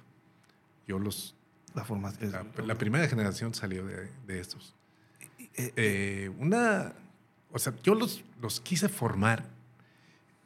Tal vez no lo entendían en ese tiempo, pero no estaba formando yo policías. No. Es algo que yo cuando les platico mi experiencia de formación en ese lugar, me dicen, no estaban formando, pues esa no es una academia de policía. No. Yo tenía claro qué es lo que yo quería sacar de ahí, pues. Yo me di cuenta, por todo lo anterior, que el gran problema de México era el narcotráfico y las organizaciones criminales, ¿no? En aquel tiempo todavía no era crimen organizado, pero ya estaba dando tintes de convertirse en un ogro, ¿no? El monstruo ya se estaba asomando, ya estaba balaceras en la calle. Ya Tijuana ya era un problema muy serio, ¿no? Entonces, yo tenía claro qué es lo que quería sacar de ahí. Yo quería, como era la primera generación de la Policía Estatal Preventiva. Y la Policía Estatal Preventiva no estaba definida todavía cuál iba a ser su función. Era algo efímero, no sabían exactamente. Era una policía que iba a experimentar nueva y un montón de palabras, pero no sabían nada. No sabían a dónde iban a ir, qué iban a hacer. Pero yo sí lo tenía claro. Yo dije, esta es una policía antinarcóticos. Yo estoy creando una policía antinarcóticos. No solo en la parte técnica y táctica, ¿no? Sino en la parte psicológica, en la parte académica y todo. Tienen que aprender en la parte moral, pues, en la ética, ¿no? Todo eso. Yo quería darles una preparación integral. Porque siempre he dicho yo que la única manera de poder defenderte, no de los disparos, sino defenderte de la corrupción, es preparar una barrera psicológica y una barrera moral. Es la única manera de hacerlo. Porque hoy puedes aplicarle el examen del polígrafo a una persona y hoy en la tarde se corrompe. Y al otro día ya es corrupto. Entonces, la única manera de hacerlo es crear una barrera moral. ¿Sí? Que blindar tu conciencia. Yo cuando fui a reclutamiento, psicológico, conocimiento de todo, antidoping, mi carta de no antecedentes, veía gente en ese cuarto que yo veía como que no deberían estar ahí. Visitas domiciliarias, lo que a mí me impactó el primer día que llegué a la academia. Nos citan a todos y en autobús, ahí vamos. Nada de pelo. Sí. Vamos, de hecho, me lo rapé en su honor ayer, ¿no? Para no perder la costumbre. El pelo se va. Tu maleta aduana. Sí. Nada que no tenga que estar adentro de esa, ¿no? Y empiezas a ver elementos dentro de los que están que somos reclutas, de tratar de negociar. Pero no se puede, no se puede, no se podrá, no, nada. Porque tienes a militares ahí y no hay empiezas a ver que quieren ellos como dar el brazo a torcer a lo mejor de alguna manera o algún tipo de oportunidad, pero no hay nada. Y aparte la puerta abierta. Si no te gusta, vámonos. ¿No te tocó un consejo de honor en la academia? Sí, me tocó ver cómo a 3 les dieron la salida. Yo no entendía por qué era tanto lo que crearon alrededor de una ceremonia de mandar a alguien para afuera. Hasta después que ya me tocó estar en la calle y ver que realmente lo que estaban haciendo ustedes era darnos una lección del costo de no seguir las reglas y de no estar ahí por las... O de pensar que podías hacer, ¿no? que se valía, ¿no? Sí puedo. Y si me agarran, yo puedo hablar con alguien y no hay bronca. No, sí había una final. Sí, y yo hice todo eso. O sea, eso está en el reglamento de la academia. Ahí me tocó correr como a 2, pero con defensa, o sea, que ellos generan su abogado y un juicio sumario, ¿no? Pero con todos los elementos de un juicio y con la posibilidad de defenderse, y si me ganas, pues me ganaste y te quedas, ¿no? Y así, pero, o sea, yo traté siempre de darle ese tinte de moralidad, desde luego, o sea, rodeado de toda la táctica, la estrategia, la preparación física, técnica, todo, de un oficial de policía, pero el blindaje moral fue lo principal que yo quise darle. Me acuerdo cuando mis instructores, estando yo dentro, nos dieron dentro de su grupo va a haber jefes de grupo. Cuando me dijeron eso, yo siendo mexicano, siendo tijuanense, en mi mente, pues va a ser alguien conocido de alguien de aquí o alguien que tiene influencia, a lo mejor va a ser el bueno. No. Desempeño académico. Estudia. Haz esto, haz lo otro. Corre. Físicamente tienes que poner el ejemplo. Si puedes con esto físicamente, entonces tú eres capaz de ser líder. Si tú puedes hacer lo que pueden hacer ellos, y mejor. Es lo que yo entendí con ese mensaje que me dieron. Me acuerdo, estábamos todos rapados y quemados por el sol. Una explanada que sudé, sangré en esa explanada. Yo no crecí militar y no tuve esa formación. Y aprender a hacer orden cerrado. El orden cerrado, que era algo que tantos odiaba por algunos, pero otros le agarramos el sabor porque entendíamos de qué se trataba en esa explanada, y darle honores a la bandera todos los días en la mañana y todos los días en la noche. Lo que nos recalcaban cuando hacíamos eso, ¿no? Que es una responsabilidad que tenemos por la gente que está con nosotros. Sí. De ser mejores por nosotros mismos, pero también no podemos exigirle a nadie que esté en esa formación que haga algo que nosotros no somos capaces de hacer. Eso. El ejemplo. El ejemplo. Siempre. Yo era director, pero yo me iba a correr con todos a las 5 de la mañana. Vámonos a correr. Lo que hacía un alumno, lo hacía yo también. Por eso, ni un docente, ni un instructor, ni un alumno podía decir que sí, no había manera. Nos hacen hacer cosas que ellos no hacen. No, todos hacemos lo mismo. Adrián, el instructor, una persona muy, muy vertical también, con una estructura ética y profesional muy bueno. Y pues todos, ¿no? Todos estamos involucrados en esto, en sacar lo mejor de cada persona que estaba ahí. ¿Sí? Pues de esa primera generación, los mandos de la Policía Estatal salieron de esa primera generación. Ociel. Fueron los que me tocaron. Yo cuando salí de nuevo, esa generación estaba esperándome afuera, en posiciones. Yo recuerdo el último día estando ahí dentro de mi alma mater, con mi grupo, dando las últimas órdenes, y llegando al momento de saber, porque estábamos escuchando qué estaba pasando afuera durante nuestra formación. Obviamente, pues yo soy de Tijuana, aquí crecí y me tocó ver muchas cosas. En ese tiempo acababa de pasar una balacera donde un carro blindado se había salido de una casa y los del AFI estaban aquí en ese tiempo y a uno de la primera generación de la estatal preventiva lo mataron y era un despapalle que nos esperaba, que veíamos de lejos. La capacitación era lo mejor que nos pudieron dar, porque sí había carencias en la academia, pues Sí, siempre. Siempre hay. Pero por lo menos en mi grupo, estábamos convencidos de que estábamos listos. Lo que venga, estamos listos, ¿no? Sí. Me acuerdo que me dieron mi placa, me dieron mi chaleco y me dieron mi radio. Y me dijeron que cuidar el radio porque si lo pierdo, está caro, ¿no? Mi matra. Y me acuerdo estar parado en la base y me pasaron lista. Tengo una memoria clara de Gómez Miguel. En ese tiempo ya era jefe de grupo.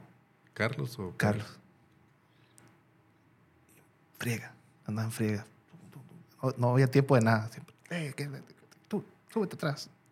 Yo, vámonos, ¿no? Y viendo y aprendiendo.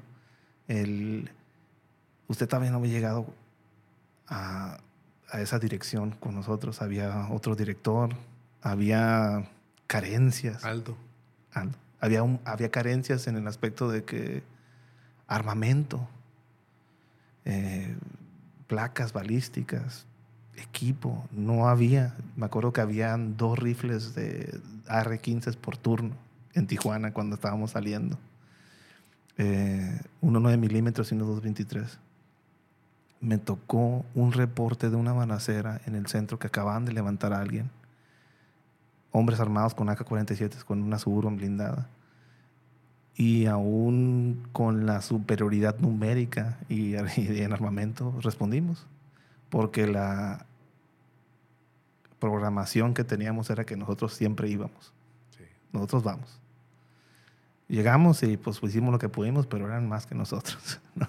Y me tocó, como de cierta manera, mi creencia, mi convicción empezó a degradarse porque no hay apoyo, nomás son unos cuantos locos aquí, pero no somos todos, ¿no? Y aparte había gente dentro que no sabía por qué estaban adentro, corrompidas. Había gente que, como usted dice, usted puede pasar el polígrafo un día, pero al día siguiente le llegan.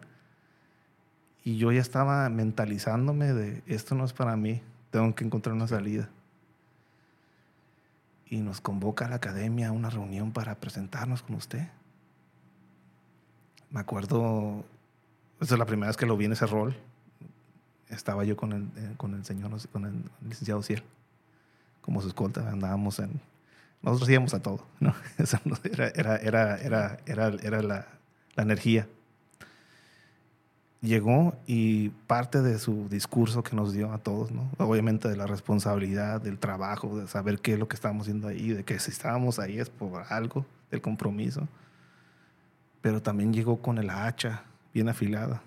La hacha afilada para ver que la gente que estaba ahí, que no debería estar ahí, ¿cómo le íbamos a hacer para sacarla?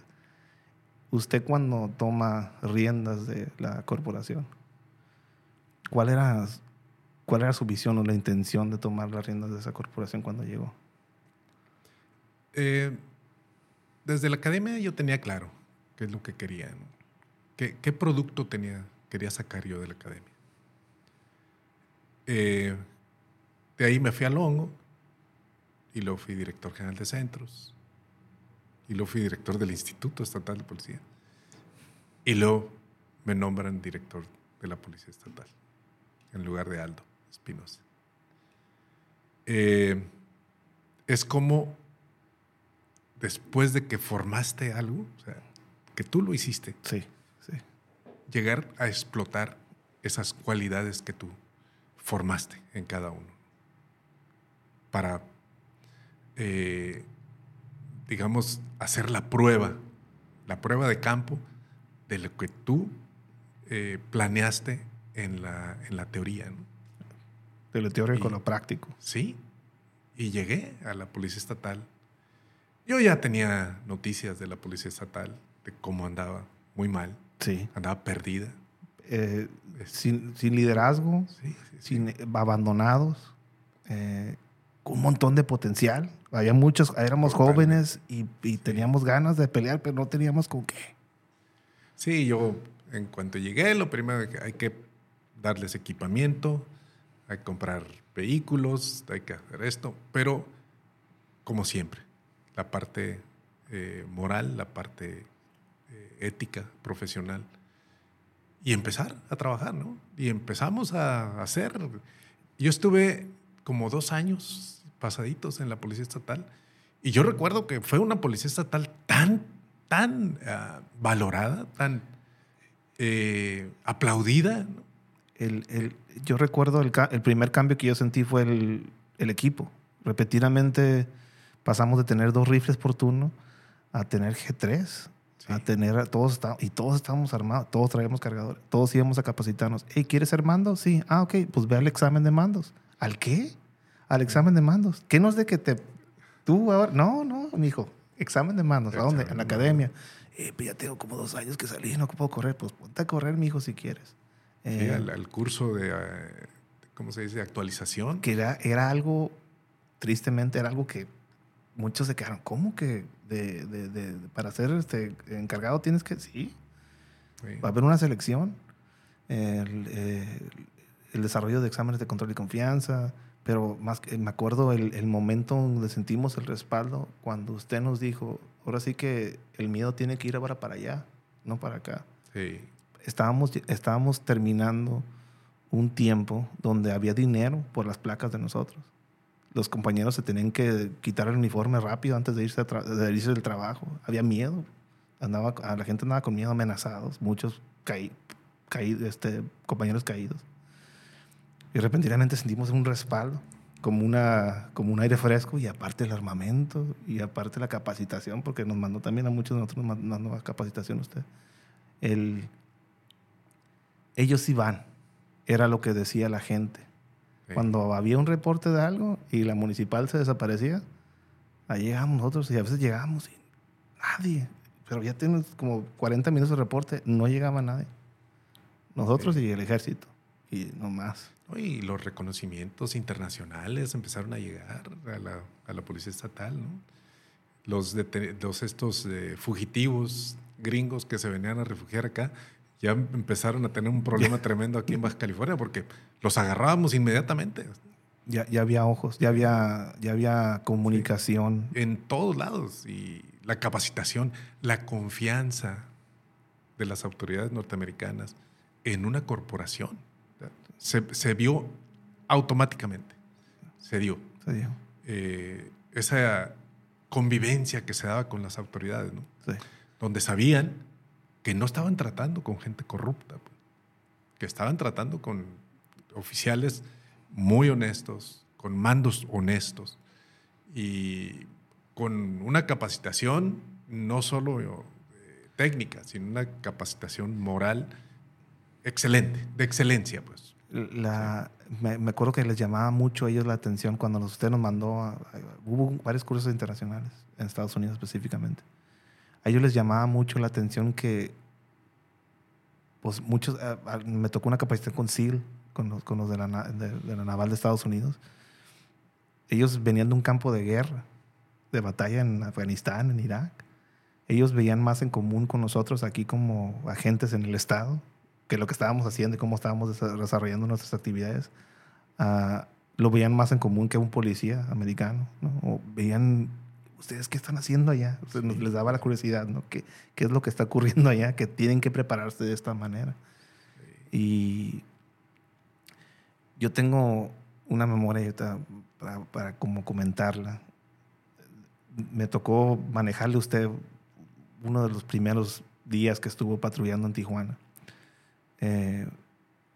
De que se presentaba usted cuando detenía a alguien, se presentaba usted quién era y todo, y la gente como que no sabía qué hacer del hecho de que se estaba una persona de su rango en la calle trabajando. No entendían qué era eso, como que, pero ¿por qué él quién es? ¿Y por qué? Pues es el nuevo director. La gente como que no entendía qué era eso. Después su nombre empezó a crecer y obviamente pasaron cosas y su nombre se empezó a escuchar más.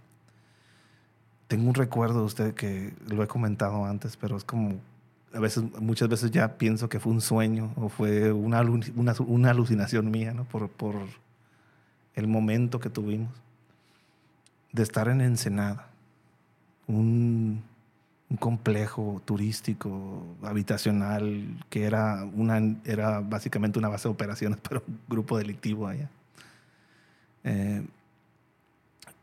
Una plática de ustedes más o menos dándonos un norte de qué es lo que íbamos a ir a hacer en la noche, la madrugada, fría madrugada. Yo tenía 5 días de que había cumplido años. Me acuerdo de eso. Él me dio algunas horas para celebrarlo porque siempre andábamos ocupados. Y llegamos a la playa. Y me acuerdo, pues todos enmascarados, equipo completo. Y ahí va con nosotros. Yo me imaginaba que usted se iba a quedar en la oficina o iba a quedarse en la blindada, no sé. Tomo una rodilla en la arena con el mar a mi derecha, con mi rifle. Y lo volteo a ver casi para decirle, hay que seguirle, ¿no? Y lo digo, ¿qué es usted? Y ahí va con nosotros para esto, ¿no? El llegar a este lugar y no verlo usted como algo más que otro rifle a mi lado. Eso para mí, después que yo me convertí en mando y que empecé a desempeñarme con liderando personas, eso me cambió la panorámica completamente, lo que yo esperaría de un líder, ¿no? Llegamos a esas casas, encontramos todo lo que esperábamos encontrar. Al final de la madrugada, empezando ya el día, ya llegando casi a mediodía, de todas las puertas que llegamos a tumbar había una última. Un refrigerador con unos lechones congelados adentro. Que abrí y me quedé, ¿por qué está esto aquí? Y abrimos el portón. Y nos metimos 2. Y había un león adentro. Si nunca han visto un león en un cuarto oscuro en su vida, nunca les toca. Pero prendí la luz de mi arma y cerré la puerta, ¿no? Y era un mundo de actividad ese día. Andábamos buscando a alguien y resultó estar escondido allá dentro del hijo de su madre, ¿no?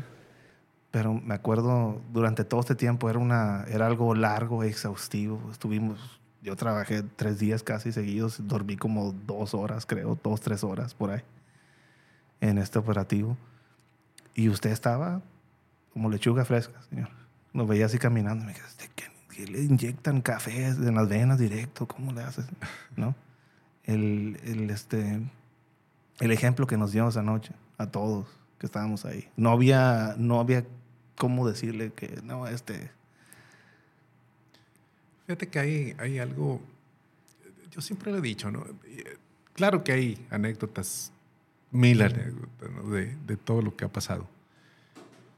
Yo siempre he basado el trabajo personal, siempre en poner el ejemplo, ¿no? Que yo me he dado cuenta que el oficial de policía en México,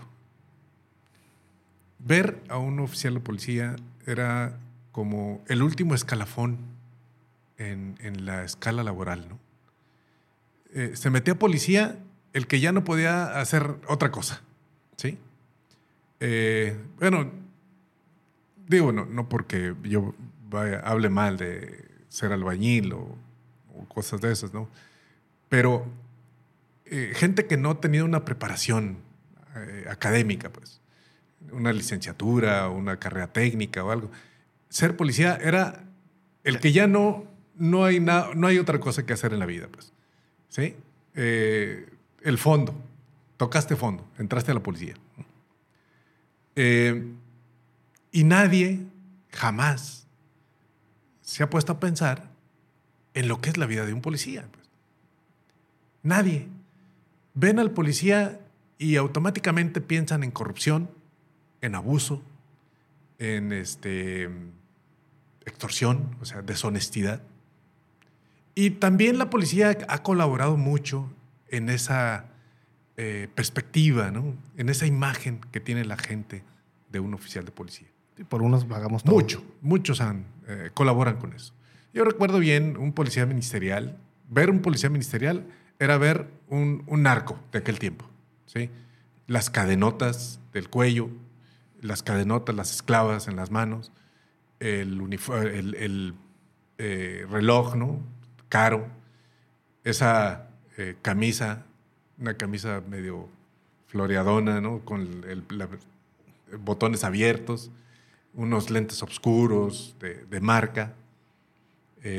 No sabes si era narco o judicial. El gran botas, marquís blindado, botas de casquillo, así, la misma cultura. Y tu pistola donde todo el mundo la viera, ¿no?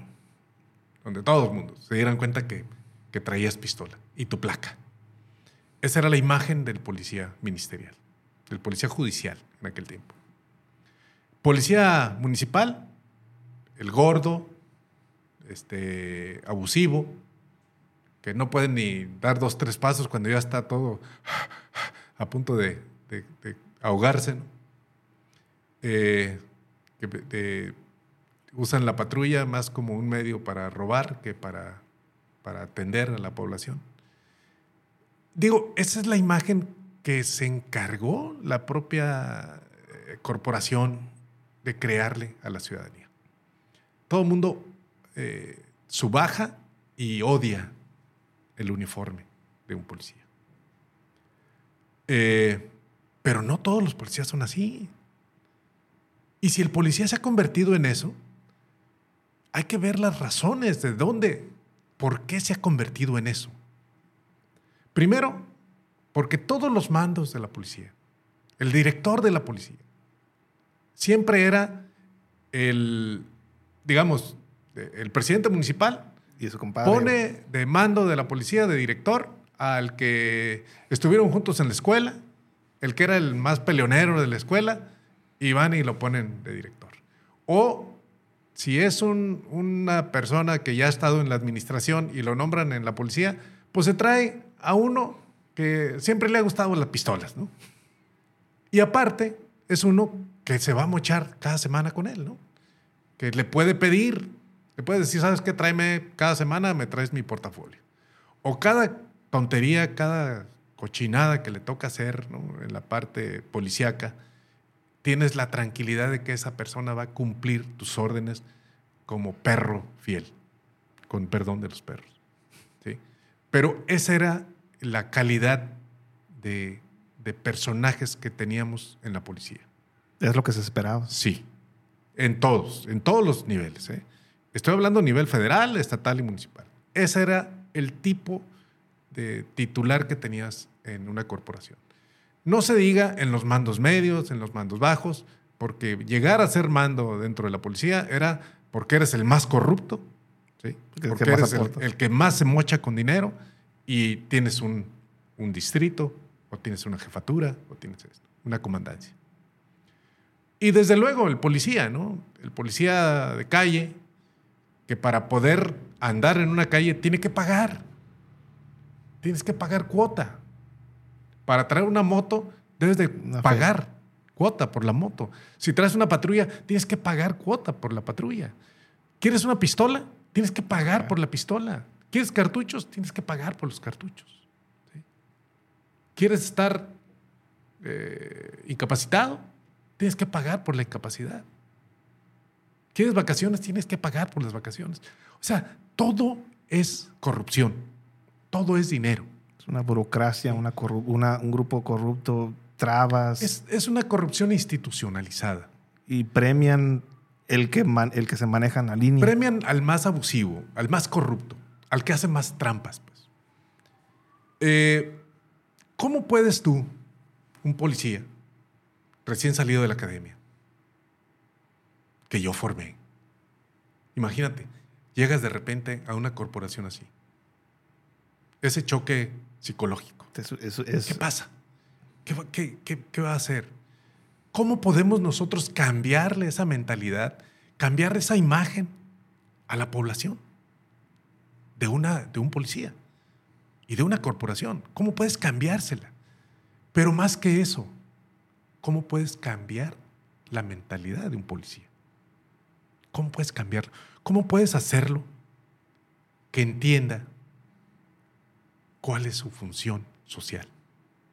¿Para qué tenemos policía? Eso es lo más difícil que puede existir. Cambiarle la mentalidad a una corporación, a un policía. ¿Sí? Yo salí con la mentalidad de servicio y detenerme a ver qué está ocurriendo, ayudar a una persona que algo está pasando, el mejorar. Yo salí de mi capacitación básica y seguí con mi capacitación por mi cuenta cuando no había apoyo. O sea, me iba a mi gimnasia de box, aprendí un poquito sobre medicina táctica. Buscaba yo la manera de formarme, ¿no? Porque me importaba. No solo me gustaba para mí, sino me gustaba como transferirse a las personas que trabajaban conmigo, ¿no? Este equipo es así. Me acuerdo cuando nos dieron una Glock, nadie sabía cómo usarla ni cómo desarmarla. Yo me tuve que meterle a internet a verlo y educar como a 25 canijos que estaban conmigo para eso. Pero veía elementos corrompidos que llegaban en sus... Una vez me tocó ver un Homer llegar, ¿no? a las oficinas. Y pues yo, morro, como podía, ya andaba, teníamos buen sueldo, pero pues yo andaba viendo cómo hacerle, ¿no? Para mis necesidades. Y yo veía eso. Y veía, no hacen nada, ¿no? Llegó usted y pues ahora sí que empezaron a correr.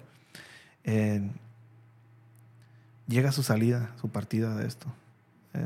La corporación queda con esa mentalidad. Muchos quedamos con esa mentalidad de que estábamos en guerra, porque usted nos dio una formación y aparte, como operábamos con usted, éramos unidades pequeñas combatiendo casi de una manera como una contrainsurgencia, lo que estábamos viendo en el Estado. Nos militarizó. Llegaron mandos, algunos mandos militares también. Se vio el cambio en el aspecto. Para mí, se vio el cambio también en los ojos de la sociedad, porque ya no había un respeto, había estos sí vienen, estos son los buenos, hay que hablarle a ellos. Hablaban por teléfono a veces a C4, específicamente para que fuéramos nosotros, porque había esa confianza. La respuesta de afuera, o sea, de los otros, de los contrarios, de los malos, era tirar a matar con nosotros, porque sabían que con nosotros ya no iba a haber conversaciones. Era como la mentalidad que se vivió cuando estábamos fuera.